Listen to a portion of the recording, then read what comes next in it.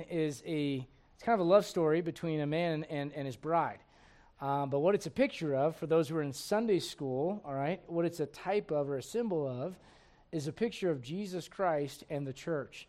And so what they're singing about is the Lord telling us that, hey, I'm coming soon. My coming's near. And if you're a child of God, that ought to excite you a little bit. Amen. All right, go in your Bible to Matthew chapter 10 this morning. Matthew chapter 10. And I'm going to have you stand with me for a little bit. Matthew chapter 10. Matthew chapter 10. And this is a well-known passage because this is where the Lord sends out. The disciples are named and they're ordained and they're sent out. And the commission that they receive is different. If we're talking about rightly dividing the Scriptures, it's different than the commission that we have today that you read about at the end of the Gospel of Matthew, where he says to go into all the world and preach the gospel. In this commission, they're not to go into the way of the Gentiles or the way of the Samaritans, and there's a lot of differences that you might find between the two commissions, but there are some things that are very relevant to us today, and there's one major thought that I'd like to bring to you, but let's start in verse number 5. These 12 Jesus sent forth and commanded them, saying, Go not into the way of the Gentiles, and into any city of the Samaritans enter ye not. But go rather to the lost sheep of the house of Israel. And as ye go, preach, saying, The kingdom of heaven is at hand. Heal the sick, cleanse the lepers, raise the dead, cast out devils. Freely ye have received, freely give. Provide neither gold nor silver nor brass in your purses, nor scrip for your journey, neither two coats, neither shoes, nor yet staves. For the workman is worthy of his meat. Talking about going out and by faith and not worrying about how you're going to make it for yourself physically in this world. But if you go out in the name of Jesus to preach the message that he's commanded them to preach, he's telling them that God would take care of them and meet their needs. Look, if you would, at verse number 11. And whatsoever city or town ye shall enter, inquire who in it is worthy, and there abide till ye go thence. And when you come into an house, salute it. And if the house be worthy, let your peace come upon it. But if it be not worthy, let your peace return to you. Now, I don't want to go too much into Jewish custom, and I don't want to go too far into this. I simply want to say that the house that are going to preach the message at had one of two options. They could accept them, or they could what? Reject them. And I want you to notice what the Lord tells them in verse 14. How is it that he tells them to deal with that rejection? Look at verse 14.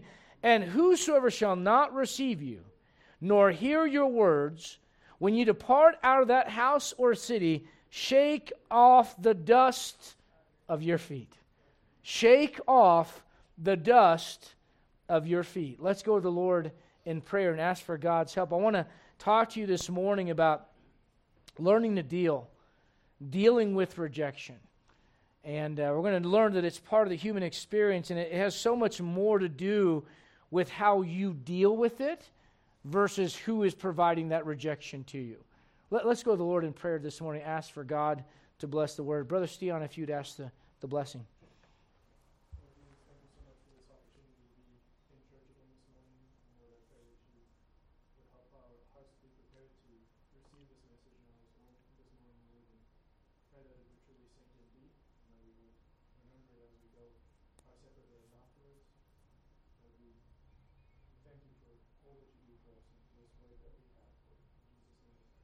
Amen. Be seated if you would. I want you to understand, and I want you to see that there is great power given to the disciples. Look back, if you would, at verse number 8 in the passage. Notice this. Heal the sick, cleanse the lepers, raise the dead. Guys, that is some amazing power. If I walked in here and somebody had died, and I know sometimes on a Sunday morning when the message goes real long, it might feel like you're going to die. All right, but hopefully, I don't know. Listen, we've been to church here for 13 years. By the grace of God, nobody has ever died in church. Your odds are pretty good this morning. All right. But I want to be serious for a moment and just say this. If I walked in here and I said, I got the power to raise the dead, you know what you would say to me? That is amazing power. If I could tell you, I've got the ability to let's say Brother Steon's got COVID, I go, be healed, Brother Steon, and all of a sudden, COVID's gone, he's better, everything's good now. You go, man, that's amazing. If you could see that I could walk up to somebody that had leprosy and they got marks all over their body. They got this disease that is consuming their flesh. And nobody wants to come near them. Nobody wants to touch them. They are alone. They are isolated by themselves. And you know what leprosy is in the Bible? It's a picture of sin. Sin will ruin you, and it contaminates you, and it ruins everything that you touch unless somebody can come and heal you of that leprosy. Thank God for the grace of God that will come in and cleanse us of all that. But if I walked up to somebody, and Lenny had leprosy, and I said, hey, be thou cleansed, and all of a sudden, Lenny's leprosy was gone. You know what you would do? You would look at that and go, man, that is amazing power. And you'd be right to say that.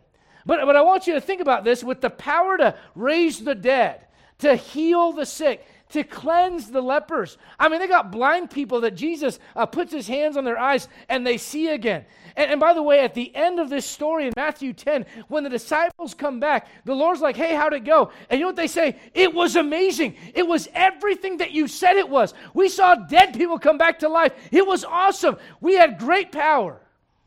But you know what power they didn't have? They did not have power to control whether somebody would accept or reject them. You know, you can have a lot of power in your life, but you know what power you don't have? You don't have the power to control whether you are accepted or rejected by those people. You know what's an amazing thought? God himself says, let there be light, and there's light. God says, let me divide the dry land, and we're going to call that earth, and we're going to call this water over here the seas, and let's separate the waters from above the heavens, which we call space, and the firmament is the Bible word for it. We call it outer space. Let's divide that water. And by the way, for years, scientists mocked the Bible and said, what is this water that God talks about in Genesis? And a couple years ago, you know what they said? We think we found water in outer space. Well, we're glad you caught up to a several hundred-year-old book. Amen. But here's what I want you to understand. God says something, and he has all the power to just make it happen. He says, let there be light, there's light. He says, let there be this, there's this. He says, let the seed-bearing plants, let's let them bear seed, and the fruit-bearing trees, and man, they're there. And all of a sudden, energy is transferred from the life source of God into his creation. And just like that, with the voice of his power, the universe is there. And by the way, Brother Tim and I were talking yesterday. He mentioned that now scientists believe that there's not just a Big Bang. Maybe there were several Big Bangs. And I said, man, that's fine. I can go along with that. Let there be light. Bang. Yeah, right? Let there be land. Bang, right? Let there be seas. Bang. I'm okay with that. It goes right back to the book anyways in the end. But the idea is this. God has all the power to say something, and it happens. It's amazing. That's why the Bible calls Jesus Christ, when it talks about him in his pre-incarnate form, basically before he came as a baby in that manger, it calls the title that God gives him in the Bible is the Word of God, capital W-Y, because he spoke and it was. What a great God we serve. But you know what's amazing about that? With all the power that God has, here's one power that he does not reserve unto himself. He does not reserve the power to overcome your will and make you do what he says. Are you listening this morning? With all, listen, I believe the Bible. I don't believe what man's thoughts are in the Bible. And there was a man a long time ago, and there's probably some good things that he did, but a man named John Calvin, and basically his ideology was this: God is going to determine who's saved and who's lost. He's going to throw certain people to hell against their own will. He'll let certain people into heaven, maybe against their own will. And it's just because God's God, he can do whatever he wants. But that is an unjust and unrighteous and immoral God. Because if a God does that, you know what he's not? He is not just. He did not give you the opportunity to choose that which was right. Amen. You know what we have? We have a mess on our hands today. You know why? Because of this little thing called free will. And God gives you the will, listen to me, to accept what he says is right for your life and to do it, to accept his son or to reject his son. That choice is yours. God does not make it for you. Are you listening this morning? He lets you decide. With all the power that God has, with all the things that he could do, he does not force his will on your life. So, why do we think that we can do that with other people? So why is it that when someone rejects us, we try to control how they feel about us. You know what the problem is with rejection? It's you feeling that you should take God's place to make people feel or think a certain way about you. God himself doesn't do that. You know what the Bible says? He came unto his own, and his own received him not. But as many as received him, to them gave he power to become the sons of God, even to them that believe on his name. Aren't you glad? I don't think Ben's over it yet, by the way. I think he's still excited that he got saved here a couple years ago. You don't seem like you're over it. He's still smiling. He's still coming to church. He's such a Bible freak. He's not going in a Bible institute to learn the Word of God. He is going to pay to go to school at night when he could be doing something else and flipping through the channels and relaxing after he's been at work all day. He's not over yet. That's a good thing. Praise God for that. But let me say this. You know what? When it comes to the Christian life, you need to understand this. God gives you choice after choice after choice. The moment you get saved, the lights come on. But even then, he doesn't force you to do anything that's right. He allows you to choose. And if you're here, listen to me, if you're lost without Jesus Christ, I've played the mental games. I've heard people do it. Here's what they say. Well, if God's a righteous God, then why does he let bad things happen? I'll tell you why bad things happen. Because we're stupid. You're going 80 miles an hour in a 55, you get pulled over. God, why is this happening? Because you're stupid. Bad things happen sometimes. Listen, now all joking aside, there are very bad things that happen to very good people. And people will say, why was that person murdered? Why was that person attacked? Why is there genocide? And why is there starvation? And all these great questions. Can I tell you why? Because of sin. And God didn't make that happen. We did. We chose sin. You go, I wasn't there in the garden. Yeah, then stop sinning now, won't you? You got a choice. No one made you do it. No one makes you think something that's wrong. No one makes you proud. No one makes you envious. No one makes you covetous. No one makes you, gentlemen, look at a woman and lust after her in your heart, and you've already committed adultery when you do it. No one makes you do that. You choose to do that. You know what God does? He goes, I'm going to show you what's right, and I'm going to let you choose. I'm going to send my son down to that earth to his own people, and they're going to reject him. So you know what I'm going to do? I'm going to open it up to whosoever will, let him come and take of the water of life freely. Aren't you glad for that invitation? You ever heard two people talking about an event, and you're like, oh man, I really wish I could go. And you hear them talk about it, you're like, hey guys, can I come? No, it's just for us. Aren't you glad God's not like, nope, just for us. He lets anyone that wants to come on. Whosoever will, but it implies something, and what it implies is that your will must be aligned with his. You have to choose him. He won't make you do that. You know who the greatest expert on rejection would be in the universe? God himself. So you ask yourself, how do you deal with rejection? I think there's some things that you can learn through being rejected. But you need to understand, you're in good company. You know what the Bible says about Jesus Christ in prophecy? He is despised and rejected of men. Do I have any kids from the 90s here? You grew up in the 90s. You're now in your 30s and 40s. All right. So does anybody remember the game NBA Jam? Rejected! You remember that? That's all I could think of when I'm putting this message together. Rejected, And if you don't know what I'm talking about, we'll pray for you. We'll show you the video game later.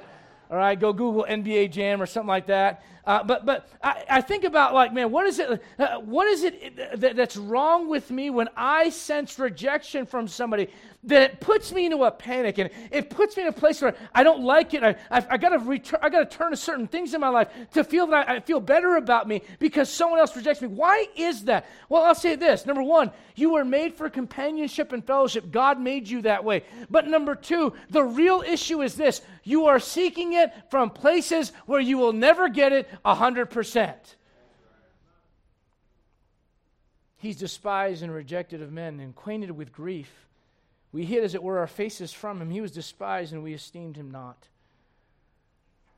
The Bible says when Jesus Christ is talking to his disciples, the disciple is not above his master. Listen, Christian, let me say this right now. There are going to be times when you try to live for God and you're going to be rejected by people, sometimes people that you love. And you're going to say, like, why is this happening? Can I just remind you, the disciple is not above his master. Who here, and it's not a trick question, I know sometimes you go to church and the preachers do this dirty thing, if you love God, raise your hand. You raise your hand, and then like, all right, if you love God, Brother Shannon, then why don't you give him more? You don't love God, and then Stephen feels bad about it. He never puts his arm up again in church. We're not doing that, I promise you, but how many of you would like to know God better? Sincere question. Paul says it this way, that I may know him and the power of his resurrection and the fellowship, listen to me, and the fellowship of his sufferings. You know what that means? You're going to have to taste rejection. The reality is this, rejection is part of the human experience. You don't live life without experiencing rejection. By the way, you cannot accept certain things without rejecting others. That's just the truth. If I accept the Bible as the authority in my life, then I don't really care what somebody says when they say that they're here for science. By the way, I don't feel intimidated by someone saying it's science. Not anymore. Not anymore. When someone puts a litter box in a classroom for kids and tells me it's science, I'm sorry, I'm not on that crazy train with you. And you're not going to make me feel bad for me going, that ain't science. You know what's going on in society? They try to put up, when you get rid of the authority of the Word of God, all that is somebody else is trying to take the place of God's authority. And listen, when it comes to the truth of the universe and the truth of life and the purpose of life, the reality is you are going to be rejected whether you're saved or whether you're lost. You're going to experience rejection. The question is, do you have any purpose in it? I can tell you this, if you're lost without Jesus Christ, you might learn a few lessons along the way, but the worst rejection you're ever going to hear, listen to me very carefully, is this: depart from me, you workers of iniquity, for I never knew you. You can deal with a lot of rejection. Let me tell you one person you don't want to be rejected by. Oh, well, God just loves me. I mean, look at me. I'm not never killed anybody. I don't steal anything. I try to be good to my neighbor. I mean, of course God loves me. Let me just say this right now. You need to understand, I'm not picking on you if that's how you think, but you need to understand this much. God does not look at us and go, man, what a great guy, what a great gal. He sees every thought, every single motive, and what he does is he measures that against a sinless man. And by doing that, we fall short. So you know what the issue is? The issue is this: who are you willing to be rejected by?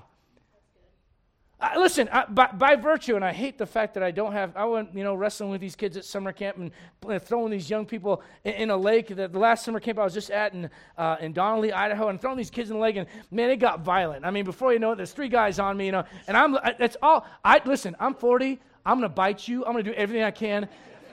Because the reality is you've got more stamina than I do if you're 18 years old. But I'm going to do everything I can that's dirty to make sure you never jump on me again. I found myself playing basketball with these guys and kind of just doing this, and they're like, what'd you do? I didn't do anything, just, you got to find a way to keep up, man. When you're 40 years old. I lost my wedding ring. Yeah. And I said, hey, honey, so I was playing with the boys and...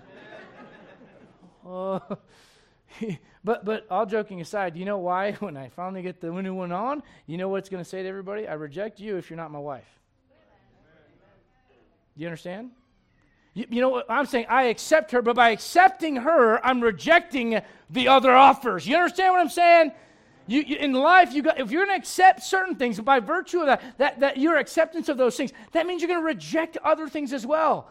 If you're going to want the praise of men, you will never have the praise of God. And if you want the praise of God, you got to be okay with getting some rejection from men. How do you deal with rejection? We have an entire generation that is being raised and they don't know how to deal with it. And I'm not saying that to be mean. Listen, if you're told you're perfect and everyone should love you, and look, you know what the reality is? I tell my kids, people aren't going to like you all the time. Sometimes they're going to reject you. Sometimes you're going to fall short. Sometimes just because you have a Bible in your arm, they're going to hate you.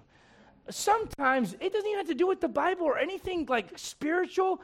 Just you annoy them. They don't like you. They want you lost. And what are you going to do? Oh, they don't like me. You know what? For the rest of your life, someone is not going to like you. And let's be honest. Let's flip it around. Do you like everybody? Come on. Some of you come to church, you don't even like the people you go to church with. Don't lie. Don't lie in God's house. You know what the truth is? You reject certain people too. But the question is, as a child of God, how does God lay out in the Bible that we should deal with rejection? Let me tell you this. If you don't learn to deal with it the right way, you will deal with it the wrong way. Different examples in the Scriptures. How about this? Cain and Abel. See what happens. Well, first two family members of Adam and Eve that are recorded in Scripture, and Cain's a gardener. I got to tell you something. I got a garden. There's a temptation when you have a garden that produces to be like, ooh, look what came out of my garden. Look what came out of, watch it, my garden. Not your garden, my garden. I mean, I've never seen tomatoes so pretty. These zebra tomatoes, little green zebra tomatoes. These are the prettiest tomatoes I've ever. It's like you are with your kids, you know. You know, the kid could have looked like he fell off the back of a turnip truck. Oh, he's so beautiful. Why? They're your kid, right? I mean, let's be honest. When they come out, they look like a mix between Charles Bronson and aliens. And they just, but you look at that baby and you go, oh, it's the most beautiful baby. Why? It's your baby.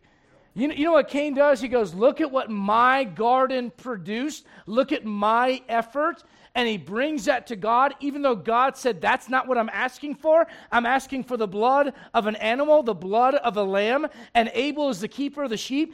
And Cain is too proud to ask his brother for a sheep. So Cain does what religious people do. He brings the best that he can, and he offers it on that altar. And guess what? God does not send the fire down like he does with Abel and like he does with Elijah. That sacrifice sits there cold, and those vegetables and those fruits sit there and they rot. And Cain's like, what's the deal, God? And you know what God says? I have no respect for that offering.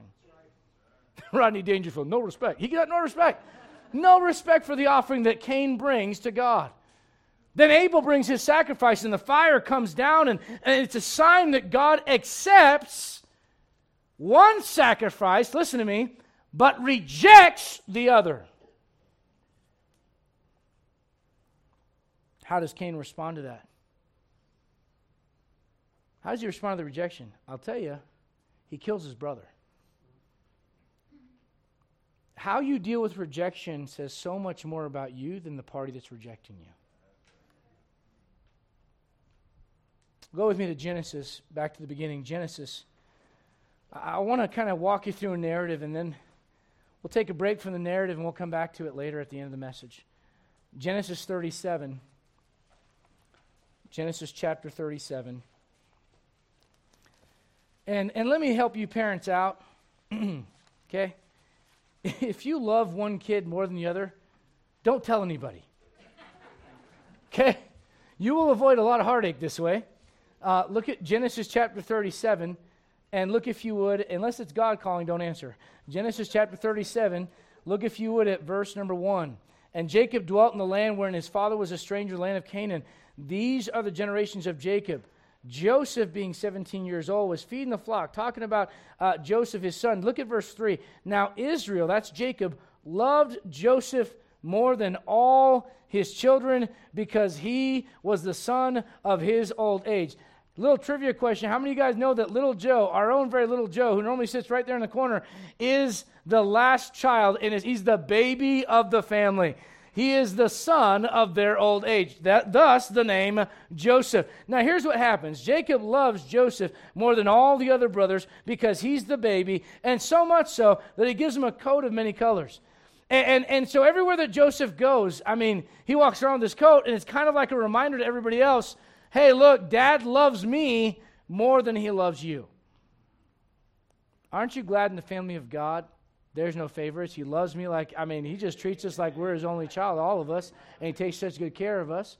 But I want you to understand that Joseph walks around this coat. Look, if you would, at verse number 5. Notice what the Bible says here. Look what it says in verse 5. Joseph dreamed a dream, and he told it to his brethren. By the way, can I stop you right now? If your brothers don't like you already, and you have a dream that they're bowing down and worshiping you, don't tell them that dream. Little tidbit of advice, okay? I'm not sure anyone's going to have that dream, but I have a dream. If you had that dream, don't tell anybody. They're going to hate you more. You know what happens in verse 4? Go back to verse 4. Notice his brothers, they couldn't even talk to him. I mean, Joseph gets up in the morning. Hey, guys, shut up. They could not speak peaceably unto him. Right? You know, like, hey, guys, isn't it a great morning? It's so swell to be alive. Man, God is so good. Pound sand, Joe. I mean, they don't want him around. You know what Joseph was from really the beginning of his life? No fault of his own in the beginning. He's rejected by his brothers. Look, if you would, at verse 19 in this chapter. One day his dad says, hey son, I want you to go check on how your brothers are doing. This is a recipe for disaster, parents. When you take the child that everyone knows is the favorite to go spy on the other kids. And so Joseph goes, and he's following his dad's instruction. But look at verse number 19. And they said one to another, behold, this dreamer cometh. Come now, therefore. Now look, I've heard of some bad sibling rivalries, you know, like brothers giving each other wedgies, you know, and stuff like that, and, you know, stealing stuff and picking on them, you know, and playing pranks on them. I don't know that I've ever met any family like this family. You know what? People go, oh, dysfunctional families. We have really bad dysfunctional families today in America. They've been around a long time. I mean, this guy's got brothers who are like, hey, let's skip all the pranks. Let's just throw them in a pit and let them die. This is the plan. And if you read the rest of this chapter, do you know what happens? I mean, they take Joseph, they strip him of his raiment, that coat of many colors. That was part of his identity. They throw him into a pit, basically to isolate him. And the Bible says in this chapter, that pit has no water. He is without friends. He is without family. He is without identity, without provision, left to die. I don't know. That seems like a good example of rejection to me. Anybody here have any trouble with their family? Now, the next question I'm going to ask, if it does actually pertain to you, please do not raise your hand. Have they ever tried to kill you? Don't raise your hand. I'm scared in 2023 to see who. Yeah, they did, you know. You know what that is? That's an ultimate rejection. And let me tell you a little bit about what happens. In chapter 39, where you can turn if you want, what ends up happening is Joseph ends up being sold into slavery, and he's sold into Egypt, and he winds up in Potiphar's house. And Potiphar's one of the governors delegated with authority from Pharaoh, the ultimate ruler. Basically, Pharaoh was God in Egypt, and he is to the people of Egypt, he was God. He would delegate his authority to governors. Potiphar is one of those said governors. And so Joseph, just by, you might say luck, we would say providence, God's help, God's hand, Joseph ends up in Potiphar's house, and he becomes one of his most trusted servants in that house. If something's going to be done, the Bible says about Joseph, if there was something to be done, he was the doer of it. Joseph is working, and he's doing his thing, and one day, Potiphar's wife comes by and says, hey, I've been watching you. Okay. Hey, just so you know, my husband's not around. And he goes, beep, beep, beep. And there's a song that these kids sing, and it's called Put On Your Running Shoes. Put on your running shoes. When temptation comes knocking at your door, you don't play with it. You will get burnt. You run for your life. The Bible says, flee youthful lust. You know what Joseph does? He runs. But one day he's by himself, and there's nobody else in the house, and she comes on to him like she did before. And he runs for his life, and she grabs, watch it, his coat, of all the things.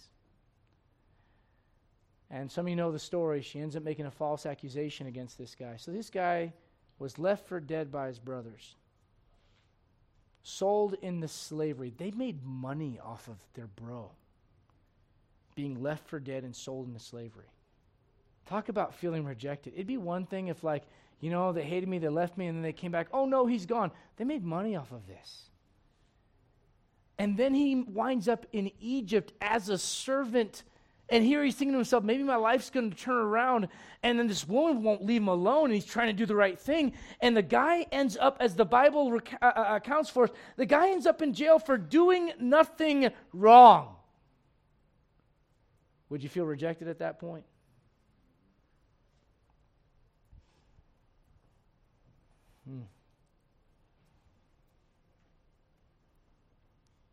The Bible says that his master puts him into prison where the king's prisoners were bound.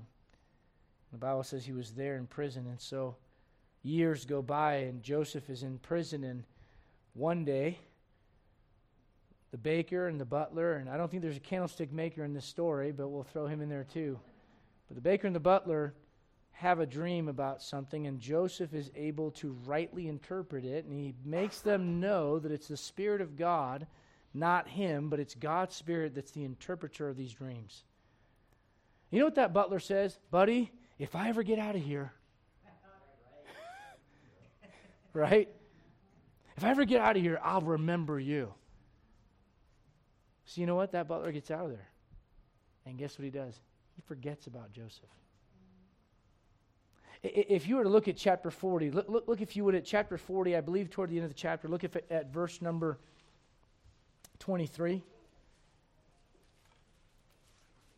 You need to find out the chief butler did not remember Joseph, but rather he forgot him.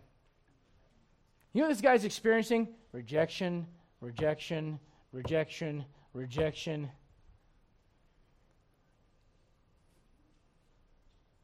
One day, Pharaoh has a dream, and all of a sudden that butler goes, oh yeah, there's this guy. Man, I forgot about. Talk about a big oops. Can you imagine going up to the guy and be like, hey bro, I'm so sorry, you've been riding here for 5 more years. And Joseph gets out of prison, interprets the dream, and he becomes a leader. Second in charge to Pharaoh. Pharaoh even gives him a certain ring and says, hey, you're over. Unless it's something that has to come to me, you got it. It's a big deal. He gets married, has kids, names one of them Manasseh, one Ephraim, because God has made me forget my sorrow. Right? But the story's not over. You know what happens after he has a new life? He comes face to face with the guys that rejected him. His brothers come rolling in there one day, and they have no idea who he is. But right away he sees them. And the Bible says on more than one occasion he has to have himself excused because he just loses it. Can you imagine that? Feeling like you're over something, and you come face to face with it, and the tears start streaming, and the burden of all that bitterness and resentment starts boiling up from within you. See, sometimes you think you're over something until you have to deal with it again. I wish I could tell you that saved people will never have those problems. We have them as well. His brothers come in there, and he hears them talk about all the trouble they're going through. He starts putting them through some trouble. I mean, he slips a silver cup that's a big deal into one of their sacks and goes, my cup's missing. I mean, now that's a prank right there. Right, that's kind of, he says, like, guys, let me show you how this is done. He slips the cup in there, and they get down the road. Oh, guys, my cup, you know, the real important one, the one that shows everybody, I'm the second in charge to Pharaoh. Well, where's that cup at? We don't know where it's at. Why don't you go find those Hebrew guys and see if it's in one of their sacks? We didn't take it. We didn't do it. We don't know. Oh, my God, I'll tell you why this is happening to his brothers. It's happening because of what we did to Joseph. And he's standing right there, and he hears all of it. And his mind goes back to years before when he's screaming and crying and tears are streaming down. There's no water. There's no hope. It's dark. And they left him.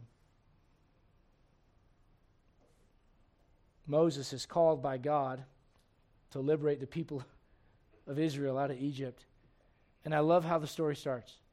Right away he shows up and he goes to Pharaoh, and him and Aaron, they go there, and Aaron talks, and Pharaoh gets mad.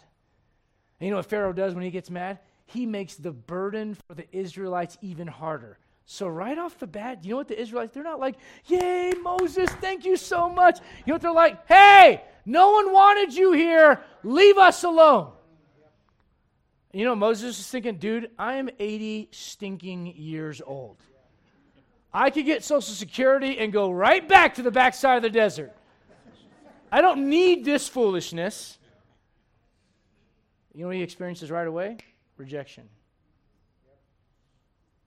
You see what happens later on. Oh, one day he's got the Israelites, the nation of Israel, and they're going through the desert, and he marries a woman of Ethiopia, and his own family, his sister and his brother, start saying something like this: how come God's only talking to Moses? Who does he think he is? I don't know that was a good decision. How come he didn't ask us? And then God shows up, and God sets the matter straight. But can I just tell you this? Even when God does that, in the back of Moses' mind, here's what replays over and over. I didn't need this. I was fine by myself. I didn't need to deal with Pharaoh. I didn't need all this trouble. They didn't want me then. Now my own family in the middle of nowhere doesn't want me leading this. And then there's the story of Dathan and Abiram. These men that basically say, hey, who do you think you are, Moses? We can lead as well. We don't need you. And over and over and over, Moses deals with rejection. How about Elijah, the two witnesses that will stand before the presence of God, and when he comes back, Moses and Elijah, Revelation chapter 11, their ministry's not yet done. They're coming back. It's going to be part due, right? They're coming back to let everybody know, hey, we're not done yet. God's not done with us yet. But Elijah, you know what Elijah does? Elijah goes and stands with the prophets of Baal, and when things don't turn out the way he expects, he runs and he isolates himself, and he goes in a cave. Why? Because he felt the sting of disappointment due to rejection. You ever been there? The question is, how do you deal with it? David, the greatest king that Israel ever had. Everybody talks about David and Goliath. Who here, before you were even saved, knew about David and Goliath? You at least heard the name, and you knew that it was like a little guy versus a big guy, you know? It'd be like my son Ethan going to fight with little Joe, right? If little Joe was here, you know, little Joe, you know, and he could just, kick him, and Ethan would fly 20 feet, you know, and I mean, and then Ethan goes up there by the power of the Lord, and throws and Joe falls over and he's dead, you know. I mean, that's David and Goliath, right? Well, when David shows up, let's go back to the story. Remember when David shows up? His own brother, you know what Eliab says? Why are you here? No one wants you here. I know why you're here. You're here to cause trouble. Get out of here. Why? I think sometimes God wants to see how serious we are about pursuing Him, and if we're going to allow a little bit of rejection to keep us from the great things and the supernatural things that God wants to do in our lives.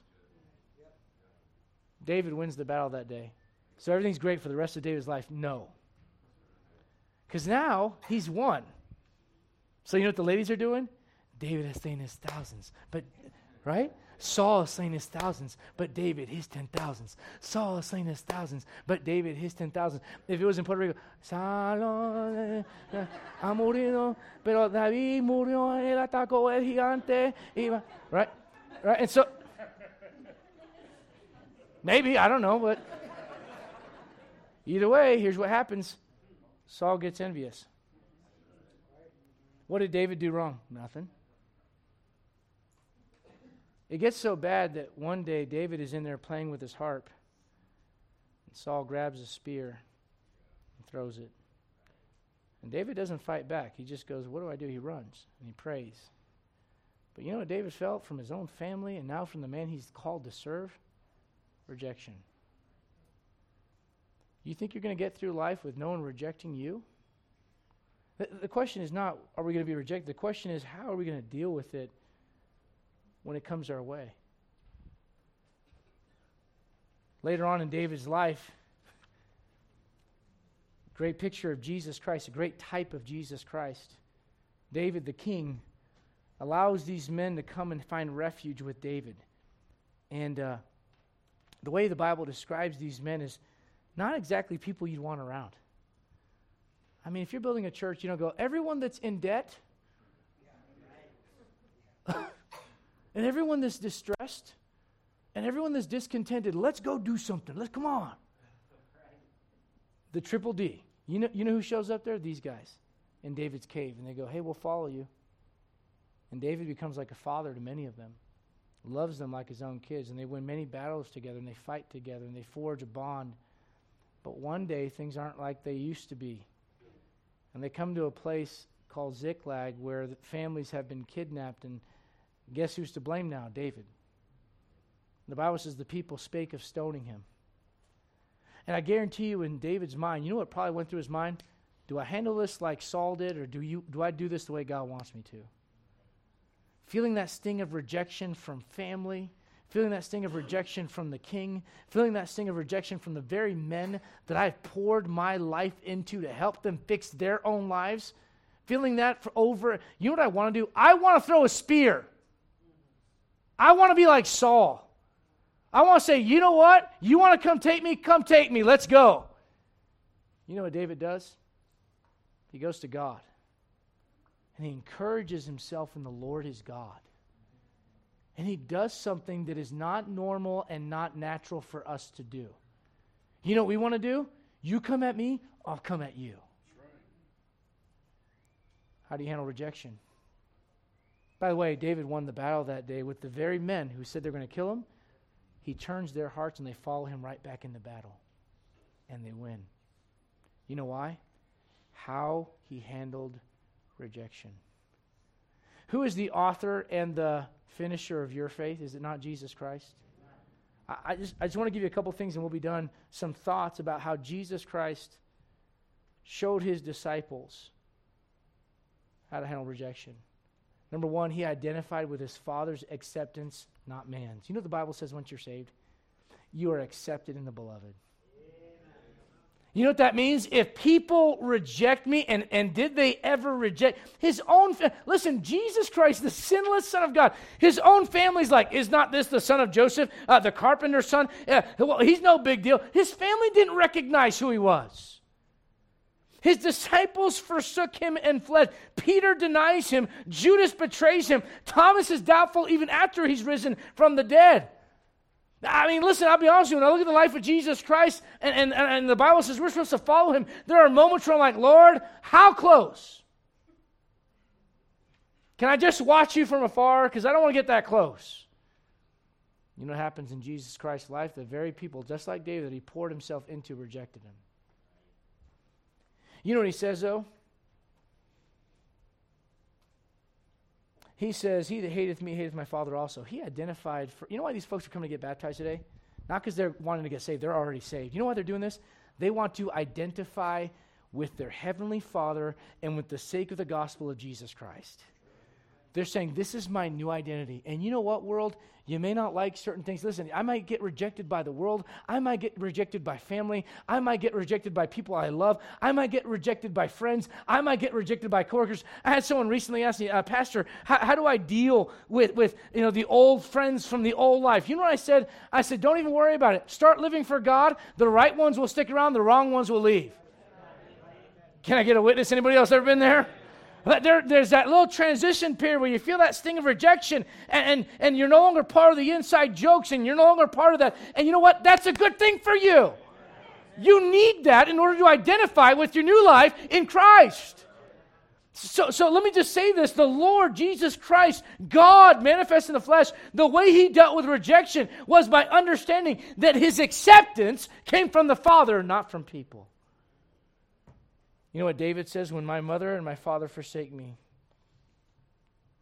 then the Lord will take me up. Can I say this? The Lord knew the true nature of man. You know how you deal with rejection? Understand that people are fickle. Can I ask you a question? Let's be honest. How many of you thought something was 100% a certain way 5 years ago, and now you think differently about that thing? How many of you, within sometimes 30 minutes can change your mind? All right, so let's try this out. Jesus comes in on a donkey. They start throwing down palm leaves. And they shout, Hosanna, Hosanna, great is he that cometh in the name, blessed is he that cometh in the name of the Lord. They're throwing down palm leaves, and they're bowing down to him and worshiping him is what the Bible says. Not that long after that, some of those people are saying, crucify him. Yeah, come on. Crucify him. We have no king but Caesar. Why would you seek acceptance from people knowing that they're like that? You know you, don't you? Well, if you know how you can change your mind. Why would you be so desirous? Well, they don't accept me and they don't love me. You need to be okay with some people not liking you. And understand that the nature of man is fickle and it changes. I'm reminded of the fact that one time Paul and Barnabas go into a city, and when they go into that city, you know what the Bible says? The Bible says they called Paul Jupiter, and they called Barnabas Mercurius, and they thought that they were gods that had fallen from outer space down here on earth, and they're worshiping them. Now, I'll be honest with you. If the Lord called me to somewhere and people try to start treating me like a god, I'd be tempted to be like, you're right, amen, yeah. Yeah. I'd be tempted, but you know what they did? They said, hey, stop it. We're not gods. We're men like you, but we want to talk to you about the one true God. But you know what's amazing about this? In Acts 14, read it later. It's an amazing story. You know what happens? They started out being worshipped. By the end of it, they're stoning Paul and Barnabas. You know what I'm trying to get you to understand? Don't put your desire for acceptance in people. Jesus Christ was able to deal with rejection, and he taught his disciples to do the same thing. Why? Because he understood his acceptance came from the Father. And secondly, he understood a little bit about the nature of man. He goes into a town one time. There's a maniac there, a guy naked, running around naked, and he's cutting himself with stones, and he's got chains on him, and everything the town tries to do, nothing works. Jesus gets a hold of him. And all of a sudden, he's sitting down and he's clothed. You ever read that story and wonder where the clothes came from? Do you know what I think? You know what I think? This is just my thought. This is the Adrian commentary. Okay, here we go. I think the Lord said, hey, I've got this coat. You take it. You know what he did when you got saved? He dressed you in his righteousness. And he goes, here you go. And all of a sudden, this man is clothed, and he's going, I don't want to be naked anymore, and I don't want to be angry anymore. And I don't want to be that guy that I used to be. So I'm going to sit and I'm going to learn from the man that just healed me. And the whole town comes out to see this. You know what the Bible says? When they saw the man clothed and sitting in his right mind and at the feet of Jesus, you know what the Bible says? The Bible says the town was afraid, and they said, Jesus, we want you out of here. Look, man, we have a mental health crisis, do we not? All right, if someone showed up and started healing people of their mental health crises issues, you know, I would not expect the city to be like, get out of here. But they did it to Jesus. You're the best. Oh, you're the worst. Can I say this? Your acceptance needs to come from God. You need to be aware that people are just like you. I was went to Garden of the God yesterday. And that wasn't the original plan. It was going to have, my wife signed up for this mud run, and I'm like, I want to see her crawl under barbed wire in like inches of mud. Anybody else? My wife is like so prime and proper and clean. I'm like, I'll pay to see this. I did pay to see this. But then we get there, and they're like, hey, no, the event's closed. You know, we had a lightning, half of a lightning bolt went across the sky 57 miles away, and so we don't want to take any liability. We can't take any chances, and therefore it's canceled. So we went to Garden of the Gods. And I'm in line, I'm checking out and getting some stuff for my kids, and I'm like, hey, can I get a bag? And she goes, oh, there's no bag big enough for this. I'm like, well, you sell it. So do you have some? Oh, we don't have anything that you can put in. And I said, oh, okay. All right, well, whatever. She puts the bag out. I bought my daughter, Ariana, a sweatshirt. You know, it's like this big, right? She gives me a paper bag this big. And anyway, she hadn't scanned the sweatshirt yet, and I didn't realize that. And because we'd already been standing there for like 2 minutes at that point, so I grabbed the sweatshirt, and I promise I wasn't mean to the lady. I'm just trying to tell you what's going on here. And I grabbed the sweatshirt, and I start handing it to Ariana. She goes, oh, I haven't scanned that yet. I'm like, oh, I'm sorry. She goes, yeah, that'd be nice. And I said, you know what would be nice? An appropriate-sized plastic bag. See, I'm old enough. Some of you are like, anybody remember Captain Planet? Captain Planet, he's here, going to take pollution down to zero. I'm old enough to remember when scientists were like, plastic, no more trees are going to have to die. This is great.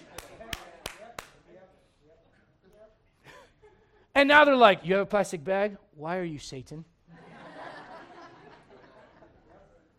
People change their minds, don't they? Society changes their mind, don't they? You know what you got to do? Quit trying to keep up with what people think about you and find out what God thinks about you. Jesus could deal with rejection because he understood the nature of man. Can I say this? Jesus could deal with rejection because he learned to keep the main thing the main thing. You know, when you have purpose in your life, the other stuff's noise. You know, he tells his disciples, he's not telling them, hey, look, if they don't listen, take your shoes off, put them back on, walk the other way. Look at Acts chapter 13. You know what Jesus does? The Bible says in John 17, you don't have to turn there, go to Acts 13, but as you turn there, in John 17, the Bible says, I have finished the work which thou gavest me to do. His meat was to do the will of his Father and to finish his work. And then a few chapters later, after Peter denies him, after he's betrayed and arrested, after the crowds have shouted, after all the false accusation, as he hangs there on the cross and he breathes his last words, he breathes these three words. And I'm so thankful for these three words being recorded in John 19. I don't have to finish anything. I don't have to fix anything for my salvation. God did it all through his Son, Jesus Christ. He breathed out these words. It is finished. He did what he came to do. Aren't you glad for the Lord doing that in your life? But do you know why he was able to do that? Because he didn't stop and take surveys of what everybody thought along the way. He knew some people were going to hate him for what he was doing. He knew others would not appreciate that he was there and showing them God's authority over man's authority. He understood that. He was okay with the rejection because he knew there was something way more important. You know what that way more important thing is? You. And you couldn't be saved if you didn't finish the job. Acts chapter 13. See what's going on. Well, there's this guy named Saul. He was killing Christians not that long ago. Now he's a born-again believer. And initially nobody wants him around, but Barnabas kind of brings him into the church. And in Acts chapter 13, if you look at the beginning of the chapter, I won't read all of it, but I want you to notice that Barnabas and Saul are both mentioned in verse 1. And I want you to notice in verse 2, the Bible says that the church got around these men that were doing some great things for God. And the Bible says that as they ministered to the Lord in verse 2, and they fasted, all right, the Holy Ghost said, separate me, Barnabas and Saul, for the work whereunto I've called them. And when they had fasted and prayed and laid their hands on them, they sent them away. I mean, they're excited. You know, they're singing, send the light, the blessed gospel light. The church is putting their hands up. You know, they're like, Lord, use Paul, and Lord, use Barnabas, and God, allow them to do some great things for you. There's excitement and there's zeal and there's passion. Look, if you would, at verse number 5. The Bible says, and they were at Salamis, they preached the word of God in the synagogue of the Jews, and they had also John their minister. And when they had gone through the island of Paphos, they found a certain sorcerer, a false prophet, a Jew, whose name was Bar-Jesus, which was with the deputy of the country, Sergius Paulus, a prudent man, watch this, who called for Barnabas and Saul and desired to hear the word of God. Can you imagine getting an invitation from a government leader going, man, I heard about you guys. I want to hear what it is you got to say. It's exciting. Look at the next verse. First word in that verse is, oh. I just thought, like, if I'm doing what God wants me to do, like, everything's going to go the way I want it to. And there'll be no rejection, there'll be no opposition, and there'll be no... Can I say this right now? It is so much better to be saved and know I will never hear depart from me from God, because he's going to accept me in his beloved, and I'll be with him forever and ever and ever and ever. And know that the rejection I do experience right now is temporary. It is not eternal. It is not lasting. It is not forever. It is from mere mortals. It is not from the immortal, invisible, wise, only God. The rejection I will experience in this life will be nothing compared to the glory I experience in the one to come. But you're going to have it. But they don't quit. They keep preaching. They keep going. Look down, if you would, at verse 42. Verse 42. Brian, can I shoot straight with you? Some people, maybe that knew you from before, they might look at you getting baptized going, ooh, what are you doing? You're like, what is that all about?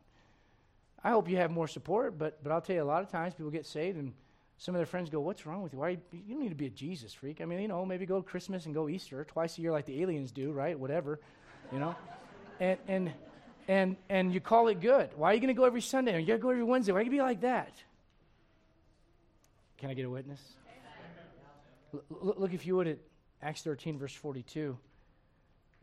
The Bible says, when the Jews were gone out of the synagogue, the Gentiles besought that these words might be preached to them.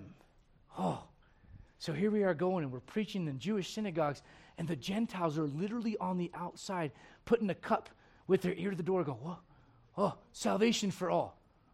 Oh, good news. I don't know, gospel, something. What was that? Oh, yeah, and they're going, well, you know, this isn't that great. Can we just maybe talk to them? And they go to Paul and go, hey, can we hear you preach again? It's exciting, isn't it?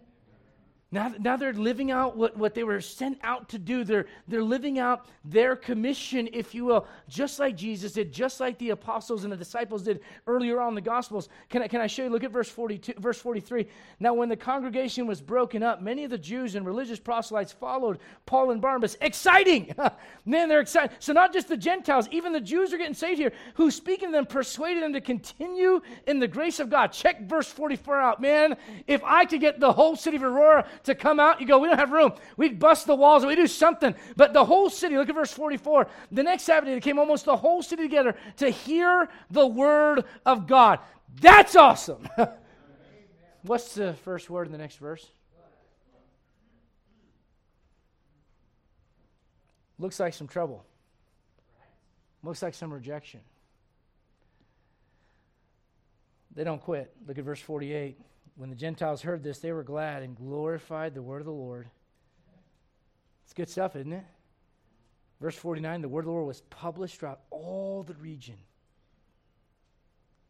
What's the first word in that very next verse? Yeah. I don't know. You know, if Paul and Barnabas were like us, he'd be like, probably been like, I don't know, man, maybe it's not worth it. It's going to be this hard. If everybody's going to reject us, I mean, yeah, there's some folks getting saved, but there's some people rejecting us too. I mean, like, what should we do? You know what they both do? Look at verse 51. They take those Skechers off, those slip-on shoes, you know. You know, when you're young, those may not be cool. When you get old and you have bad feet, Skechers are real cool, okay? Take those Skechers off, you know what they do? They put them back on. And they keep going.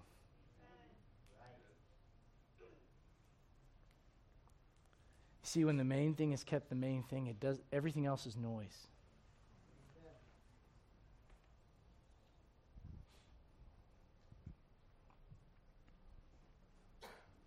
You know what Jesus Christ did? He valued eternal truth over temporary feelings. You know what a rejection does? It allows you to be in a place to serve others that you couldn't reach by everyone accepting you. I told you we were going to take a break from Joseph. I want you to go back there as we wrap up the message. Go back to Genesis chapter number 45. Genesis chapter 45. Well, how did Joseph deal with that rejection? Well, let me tell you. I think if you read the story, you're going to find out Joseph was not sinless, and I think he was tempted. I mean, he played some mind games for a little bit, right? Made him sweat a little bit, but look at Genesis 45. Look, if you would, at verse 1. Coming face to face with his brothers after all those years. Then Joseph could not refrain himself before all of them that stood by him. And he cried, "Cause every man to go out from me." And there stood no man with him, while Joseph made himself known unto his brethren. And he wept aloud. It's so loud. He's crying so loud. You ever had those ugly cries? And the snot's coming out and you just can't barely see out your eyes, you know? I mean, it's ugly crying. And I'll be honest with you, I think men are the ugliest criers. True story. I've got girls, and when girls cry, it's just like, oh, man, I'll do any. You want a pony? Okay, baby. You want me to kill that man? Oh, he didn't call you back? I'll kill him, yeah.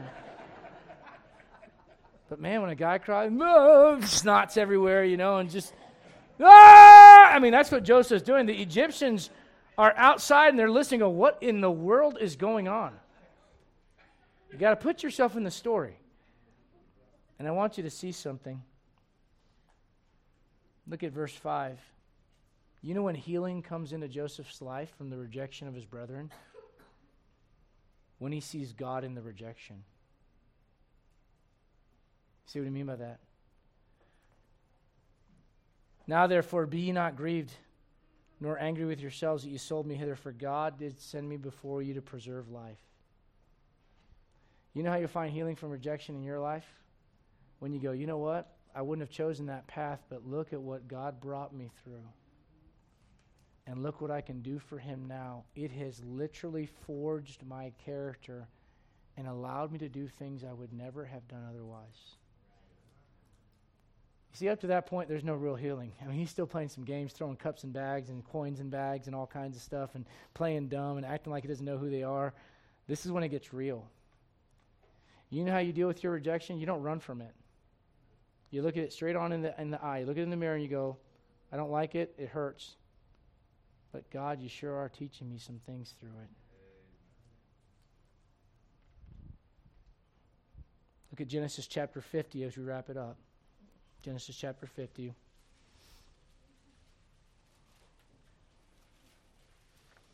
You know why people are so infatuated with social media? Because they want that rush of dopamine when someone likes their stuff. Because when you feel this thing of rejection, and maybe you don't have the right family, or maybe you come from the right family, but you got to have the acceptance of people, and you're not okay with being rejected by people. You just got to get that rush. You got to get that feeling. You got to get that sense. That's where society is at today. It is broken because we don't know how to deal with rejection God's way. Genesis chapter 50. I want you to consider this. Sometimes rejection can be meant for good. Genesis 50, look if you would at verse 20. But as for you, see, here's what happens. Chapter 50 is where Big Daddy Jacob dies. And now that Jacob is dead, you know what all the brothers are thinking? Oh, man, the only thing that kept this thing together is now gone. He's the second in charge of the mightiest nation on the earth. He's going to kill us. And as they come to him trembling, Joseph breaks down and goes, you guys, you don't get it. I died 1,000 times thinking about that day you left me. You know what brought me healing? God. He says, you meant it for evil. Christian, there's stuff that's going to happen in your life, and you're going to look at it and you're going to go, how can God use this? You meant it for evil, but God meant it for good. Christian, you choose how you handle rejection. Do it like Joseph. Do it like David. Do it like our Savior. You know why you're here? He didn't quit when they rejected him. If you're here and you don't know Jesus Christ as your Savior, I'm going to tell you right now, the rejection that a Christian receives in this life is temporary. The rejection that you're going to experience is going to be here and well beyond here. Let me tell you something. I can deal with rejection from people. There's one person in this universe I don't want to be rejected by, and it's God himself. He came here and became one of you, became one of us, so that we could never stick our finger in his face and go, you don't know what it's like. You know, Jose, let me explain a little bit about what I experienced down there. I know exactly what it's like. And the difference between me and you, Jesus would say, is I didn't sin. If you're here without Jesus Christ, can I say this? You don't want to hear God say, depart from me. You know what you want to hear him say? Whosoever will, let him come. Let's all stand, every head bowed and every eye closed. I know we got a big baptismal trough here, but if the Lord's dealt with you, take advantage of the altar. You can walk around this way. There's space over there. Father, we come in the name of Jesus Christ. Lord, I pray you'd help us. We don't like rejection. Lord, I know some Christians right now that are very, Lord, they're dealing with some real stuff. Lord, part of what they're dealing with, Lord, part of that burden, that load is not handling rejection the right way. Lord, I pray that you'd help us as your people.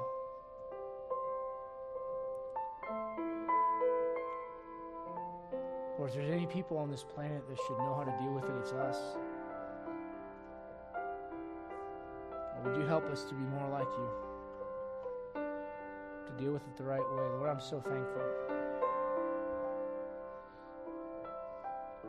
I can't wait to see you. I've preached about you, Lord, for a couple decades. I can't wait to lock eyes with you, Lord. And I'll say thank you for accepting me with all my brokenness and all my sin. Lord, you're the only one in this universe that has a real good reason to reject me, and you didn't.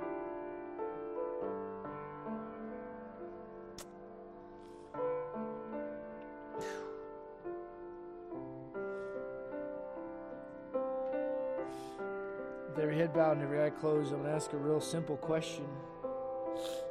If you're here and you're a child of God, you know you're saved. You just slip up your hand and say, yep, I'm one of them. I'm one of his children, born again. Amen.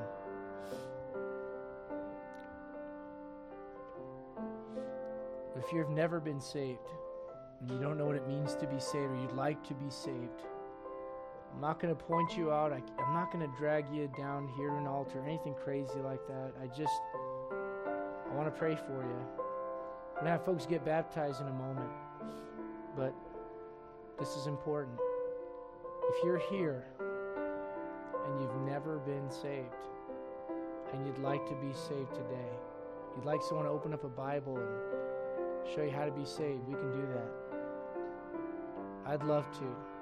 We got others around here that'd love to show you what it means to be saved. If that's you this afternoon, no one looking around, people in a spirit of prayer, would you be willing, with heads bowed and eyes closed, to simply lift your hand and go, Pastor Adrian, would you pray for me? I can't save you. I can't do that. That's not my power. That's not my ability, but I'd like to be able to pray for you. Is anybody here like that? You're not saved, but you'd like to know how to be saved.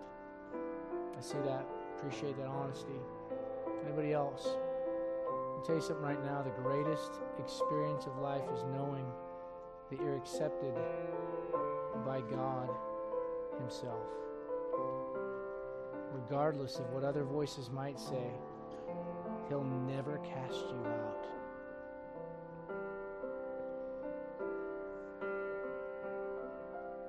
Jesus says, all that the Father giveth me shall come to me, and him that cometh to me I will in no wise cast out. Before you leave today, I'd love to show you from the Bible. For those willing to admit they want to be saved, need to be saved. I'd love to show you from the Bible. It's so simple. It's so simple people overlook it. I'd love to show you how you can be saved, how you can be born again, how you can be a new creature in Christ.